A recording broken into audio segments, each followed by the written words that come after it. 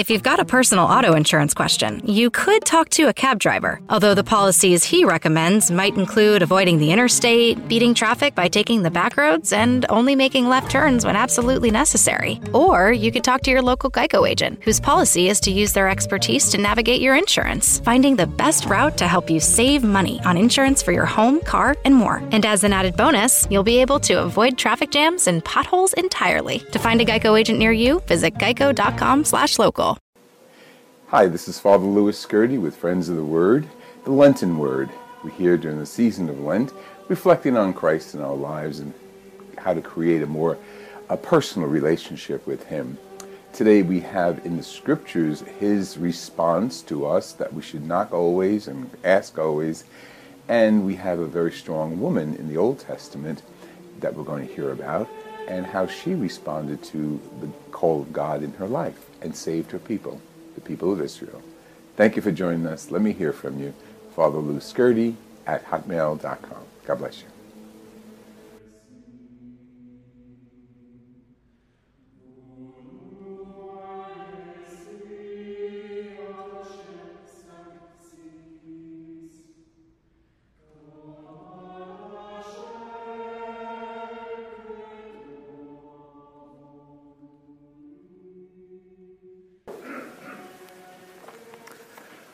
Hallelujah, hallelujah, hallelujah.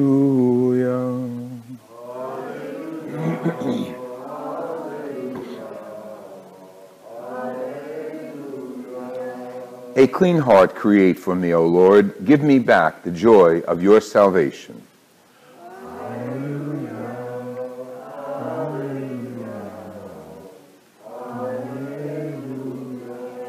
The Lord be with you. A reading from the Holy Gospel according to Matthew. Jesus said to his disciples, "Ask, and it will be given to you. Seek, and you will find. Knock, and the door will be opened to you. For everyone who asks receives, and the one who seeks finds, and to the one who knocks the door will be opened. Which of you would hand your child a stone when he asks for a loaf of bread, or a snake when he asks for a fish? If you, who are wicked, know how to give good gifts to your children, how much more will your heavenly Father give good things to those who ask him? Do to others whatever you would have them do to you. This is the law and the prophets." The Gospel of the Lord Jesus Christ.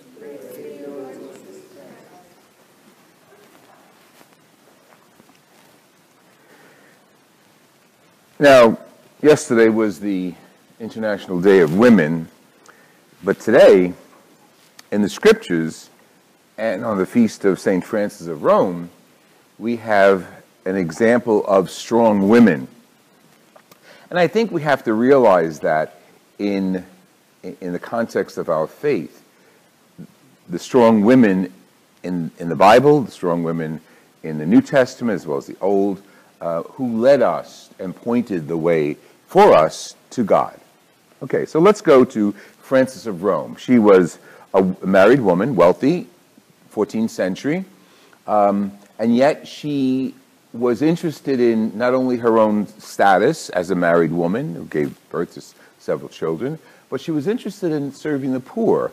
So she devoted her life to poverty, to taking care of the poor, very much like Saint Mother Teresa of Calcutta.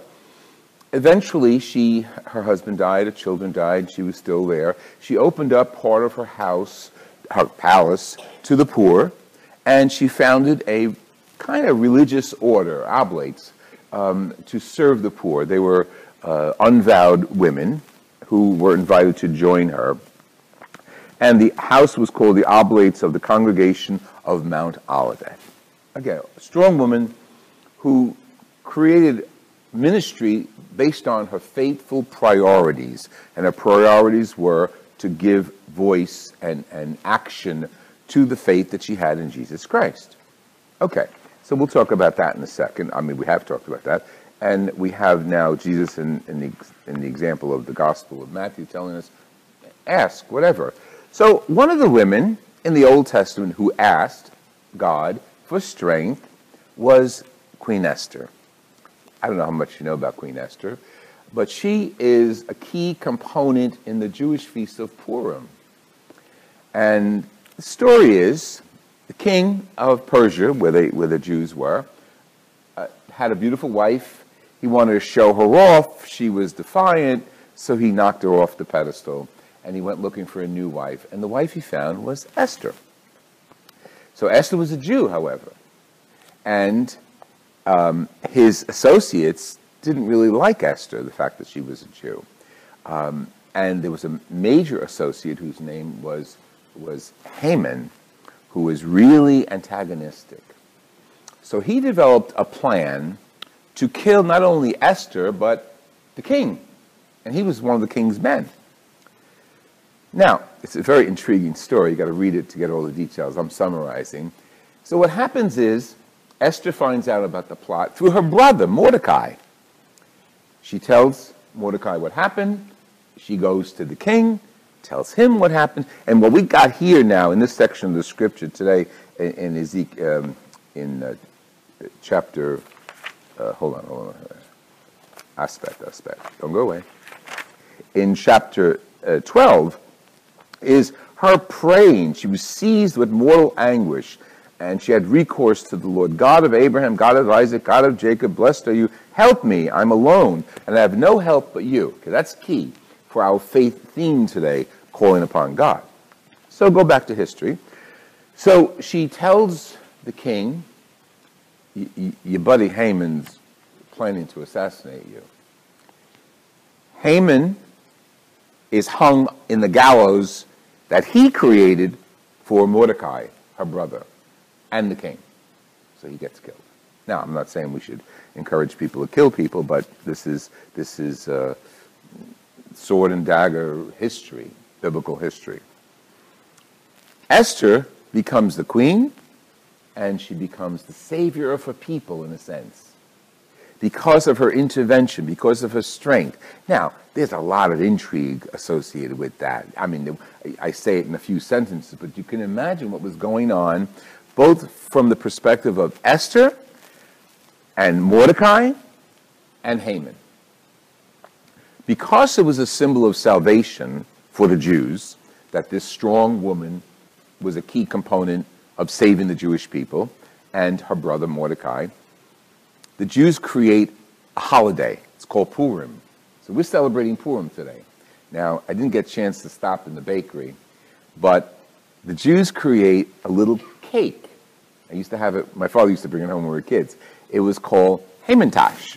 It's a triangular cake, and in the middle of it, it's like pastry folded over. In the middle of it is like the flavor of, I think, prunes or some sort of fruit. They were called Hamantash.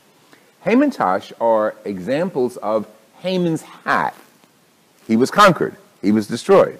So to celebrate that conquering, the Jews celebrate Purim, and they eat Hamantash. But something else they do, which is very interesting, is in the scriptures, as they're being read in the temple, when Haman's name is said, people go, hiss, hiss, hiss, boo, boo, boo, and they make noise shakers, you know, like, so nobody hears the name of Haman. Cute tradition, salvific situation for the Jews, a very enlightening experience of our ancestors. Again, a woman.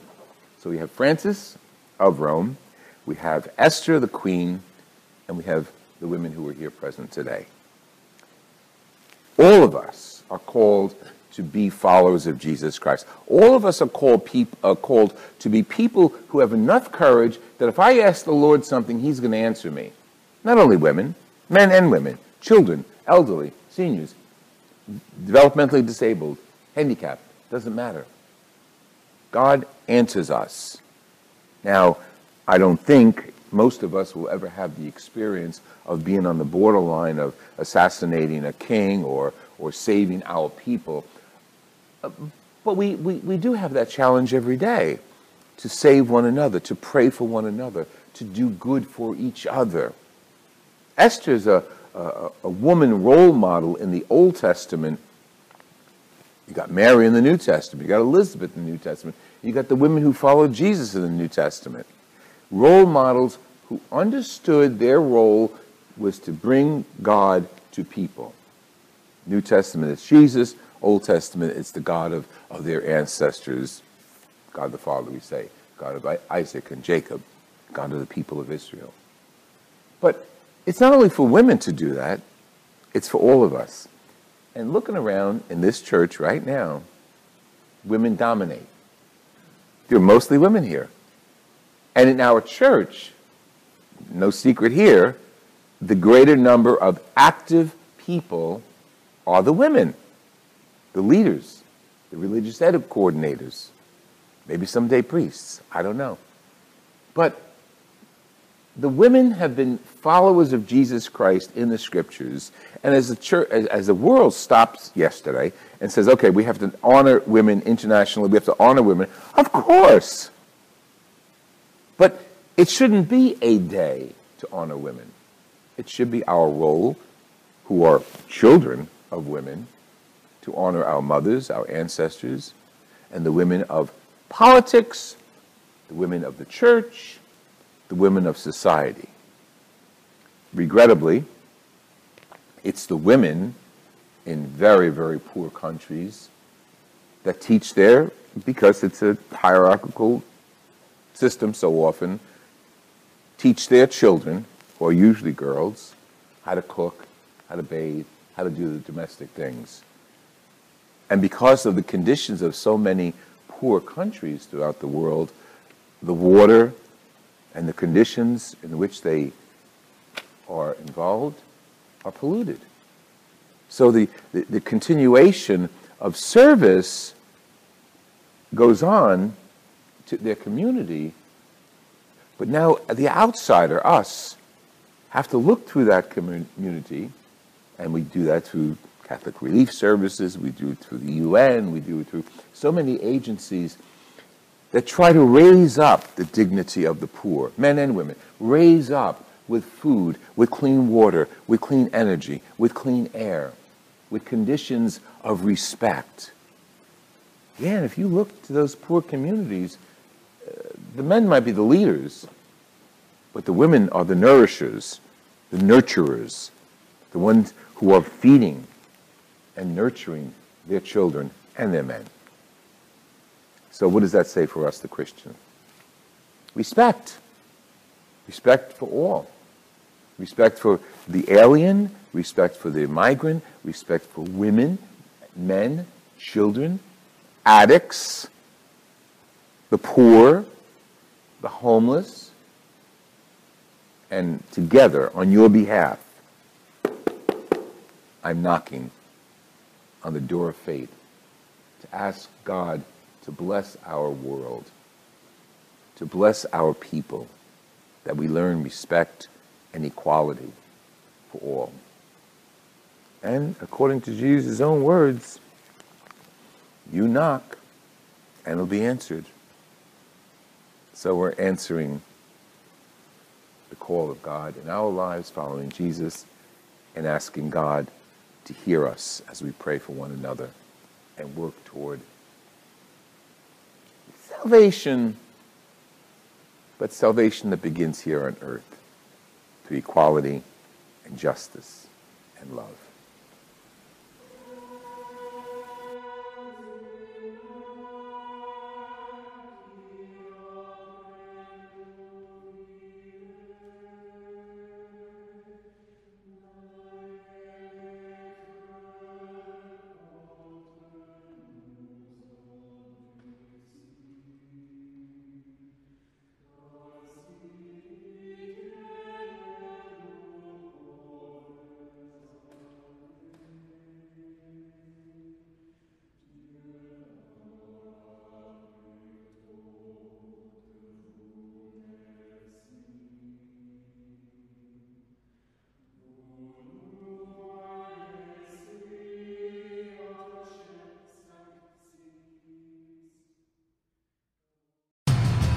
Your favorite things feel made for you. Your education should too. University of Maryland Global Campus, formerly University of Maryland University College, was made to serve the military and working adults like you. Today, we continue that tradition by offering frequent start dates so you can get started with convenient online learning that fits your schedule, by recognizing your accomplishments with credits you can earn for what you know, by providing no-cost online resources replacing most textbooks because a college education can fit your budget too, and with no SAT or GRE required for most programs. University of Maryland Global Campus, made for you.